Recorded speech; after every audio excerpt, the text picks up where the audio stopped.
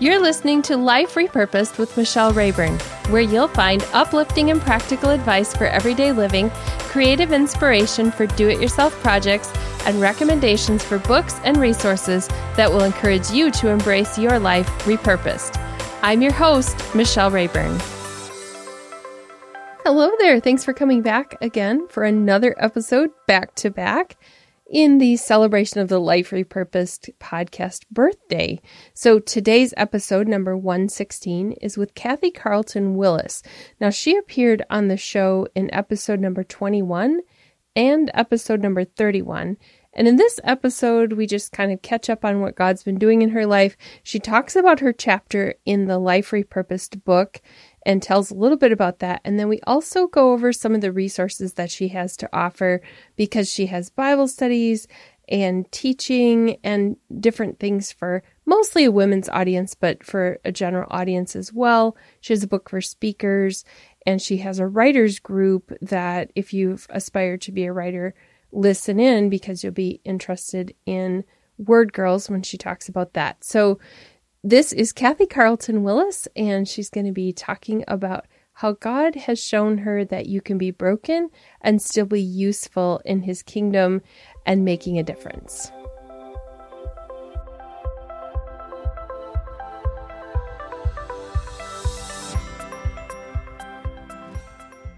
Welcome, Kathy. Thank you so much for joining me today.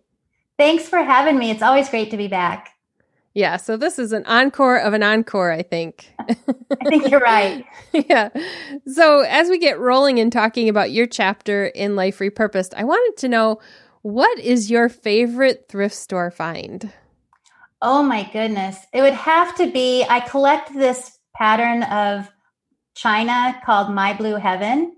And whenever I can find a piece of that in a thrift store, I get so jazzed because normally it's really pricey and I never pay a big price for them. So I'll get them for like $1 a piece, and that really makes me happy.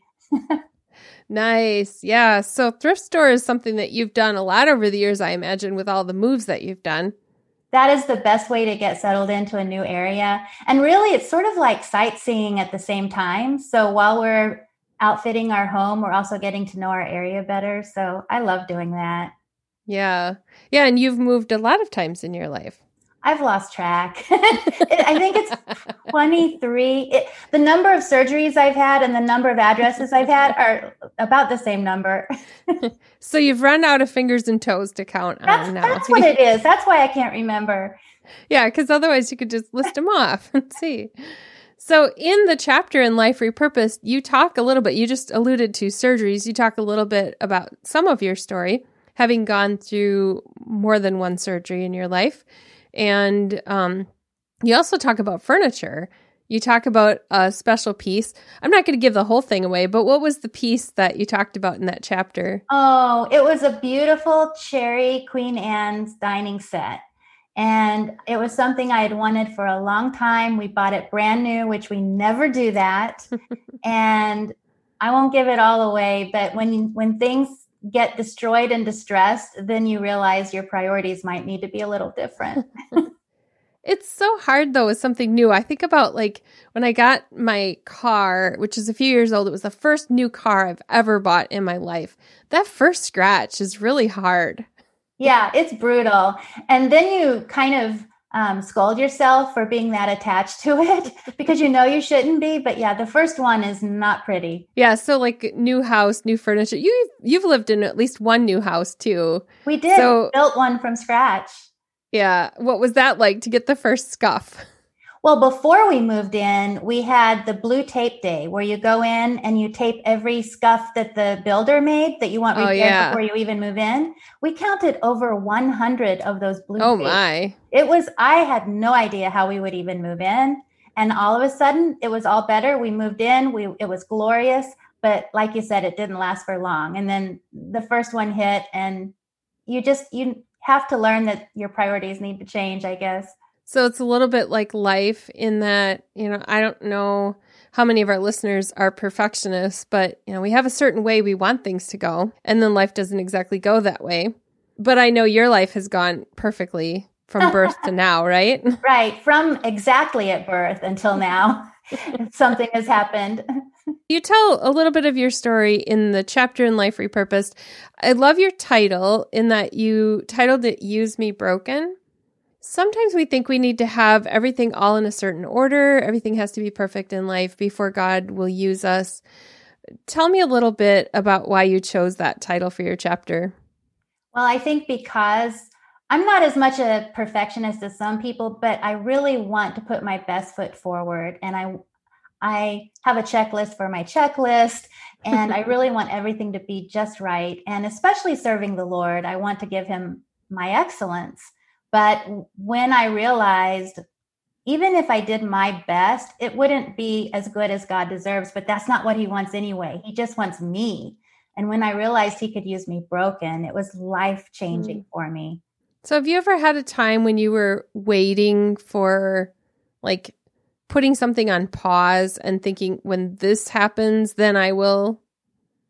Sure. I mean, the one right now is the pandemic. We're all wondering what the new normal will be. I've had to self-isolate due to my health conditions. And it's funny, I would dream along, well, when this happens, like, well, when I get the vaccine, then this will happen. And then now I'm realizing it's still not going to be what I anticipated. And I think that's the problem with our expectations. They never turn out exactly as we think they will, but sometimes they turn out better. God has something different in mind. And as long as we're willing to go with that and not be so tied down or married to our concept of what we think it will be, then it goes better. Now, we're both writers, so we know a lot of other writers. And I've met people who are waiting until a certain moment in life before they launch, before they really do the thing they believe God has called them to. What do you think is the challenge with waiting like that? The challenge with having a deadline for when you will do something is it causes procrastination, I think. And also, there's never an ideal scenario. And if we're not willing to just dive in while we're broken and do it, I don't know a day that will come that will be the ideal day. For example, if we waited for the muse or the whim to hit for us to write and we're on a deadline, we will look at a blank page. But if we just do the work and we plug ourselves in while we're in the midst of whatever messy scenario we're in, if we wait for the ideal day, it just won't happen. You're known as God's Grin Gal, and one of those is a reputation for being able to find something, a piece of joy, a moment to just really look at where God's at work in the midst of that. When did you realize that you were God's Grin Gal? I was totally rebranding myself and realizing that here I am, a branding expert, and I had myself branded all wrong. So I needed to take a step back and listen to what other people said about me. And over, people would say, I don't know how you can grin through that. And that's when I would say, well, I'm grinning with grace, or I'm grinning with joy. And it was an opportunity to explain that the grin goes a lot deeper than the surface. And if my heart's not grinning, then you're not going to see it on the outside. But it's because of something going on deep down is why I can have that grin. You then turn that into a ministry for other people. What are you most passionate about? Oh, wow. There's so many fun passions I get to be involved in every single day. I think helping other people risk doing things in the midst of being broken and helping them shine through that and not be so overcome with whatever tarnish they're wearing that day that it keeps them from being what God has for them. Yeah, I can see that in your writing. You write a lot. You've written a lot of devotionals that people can find online, and I'll make sure we link up to those. I see a common thread coming through all of those, and that is that you encourage other people, but you're also really transparent in telling your own story. What's been the hardest part of telling your story? Well, being misunderstood, I think, would be the hardest part, because no matter how much I'm willing to be an open book, if someone else has gone through a rough day, they may hear something I say and think it's not authentic, or assume that I'm faking my way through faith instead of just living out my mess in front of people. I mean, there's a difference between the two. And so, yeah, I would say being misunderstood is the hardest because you really risk, you're vulnerable when you share your story with other people. What has been your favorite result, though, of being vulnerable? Oh, the best result is when someone comes and tells you, because of being vulnerable, because of hearing that story, that it was life-changing for them. I will never forget at an event when a woman waited in line to talk to me, and that was what she said. And she was a pastor. She says, I've studied grace my entire life, but what you said about grace was life-changing. And it was just because I showed how it looks in everyday life. And she was able to grasp a hold of it and apply it. So if you had not decided to step forward and let God use you as you are, then you'd miss out on that opportunity to minister to somebody else's life, to help them experience a transformation. What is coming next for you? You've been writing a lot. When you look at dreaming ahead, post-pandemic even, what's next on your heart? Well, I have 3 projects going on right now. So one is the Grin Gal's Guide to Wellbeing.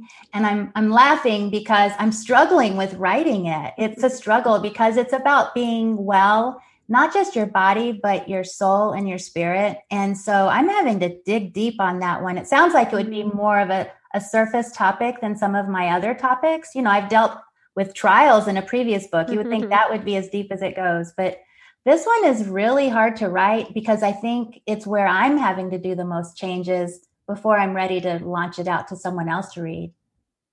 Okay, so I'm thinking about that. You're talking about well-being. For those listening, this is not like the Instagram version of well-being where we have some professionally photographed yoga pictures. Nothing against that if that's somebody's thing, but this is really a different, like a holistic look at well-being. So how have you drawn on your own experience as you're writing that? Well, I'm a goal setter. And so you would think with well-being, you would have this checklist and then you would work towards those goals. And I do that. But what I'm realizing is if that's all it is, I don't have wholeness because my motive might be wrong or my expectation might not be in the right place. And so I think the reason why it's taken so long, even though I've done the physical work, I've lost over 50 pounds and kept it off. I still have some more to lose, but 50 is a pretty big accomplishment, you know, so it's not that I'm not putting in the work, but there's a whole lot more that goes into it. And for anyone that's listening who is broken like I am physically, well-being means something totally different. It doesn't mean that you're going to necessarily be healed before you get to heaven. So it's more about learning how to use what God has given you and being a good steward of that to take care of it, be responsible for it, be a good caretaker of your body, soul, and spirit. That just ties so well into the heart of your message and everything that I've seen you write. And that is that we aren't like these perfect, curated, polished versions of ourselves, but we're always asking God to keep changing and moving in our life in some way. You've written about joy, but I wanted to have you tell a little bit about the book that you wrote, 7 Trials Every Woman Faces, because I think our listeners can relate to that. Yeah, I started that book because I have several coping mechanisms and humor is one of them. And so one of the things I say when I'm having a bad day is Job a member of my family tree? And that's just always gotten me through a bad time. And so I started writing this study about Job, but more importantly, how the same 7 trials he had, we as women have today. And so I looked at each one of those trials in a way that's really transparent. It was probably a difficult one to write because it showed my pain in the deepest degrees.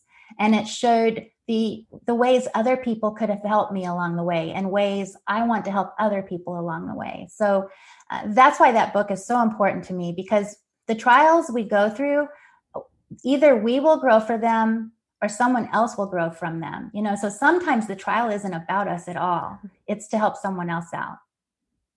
Yeah. So where can people find that book? They can go to my website, KathyCarltonWillis.com. They can go to Amazon or they can order it through their bookstore. I'm going to link up to your website in the show notes because you have many other resources there that listeners can get. You've been on the show before talking about your book about joy. And so just briefly mention a couple of the other titles that you have. Well, I started out with Grin with Grace, and that's another one of my coping phrases when someone says, well, how did you get through that? Well, I just grinned with grace. That's how you get through things. So I have that book. I have a book for speakers who want to learn how to be more proficient in their speaking or setting it up as a business. And you mentioned the Joy book, The Grin Gal's Guide to Joy. It's a Bible study, so it's set up like a workbook. If people are meeting in groups, they can even do it in group time. And you mentioned the 7 Trials book, which really is, it's a beautiful book, and it helps people take a look at some hard things, but still have a grin on their face when they're done. And now you're helping other people with writing and getting published. And so you have another book that just released. Yes, we just had a party for it yesterday, Wit, Whimsy, and Wisdom. And I have a group called Word Girls to coach writers who are women of faith through their writing process. And so we put together 84 devotions. It's a beautiful book, and we really are praying that it ministers to people. It's been cool to hear the feedback already about how it has helped people out. So that one has been fun to not just incorporate my writing, but to see other people shine. Kathy, as we wrap up our short chat here today, what would you like to leave with the reader who's picked up your chapter? They're reading Use Me Broken. What do you want to say to them? I think brokenness looks different to different people, but you don't have to look too far before you find it in your own life. And so don't try to gloss it over with some polish. Don't think that it disqualifies you from being used from God, but know that the very thing you're broken about is probably something that's going to speak deeply to someone else if you're willing to be transparent about it. Thank you so much for sharing with us today. Absolutely. Thanks for having me.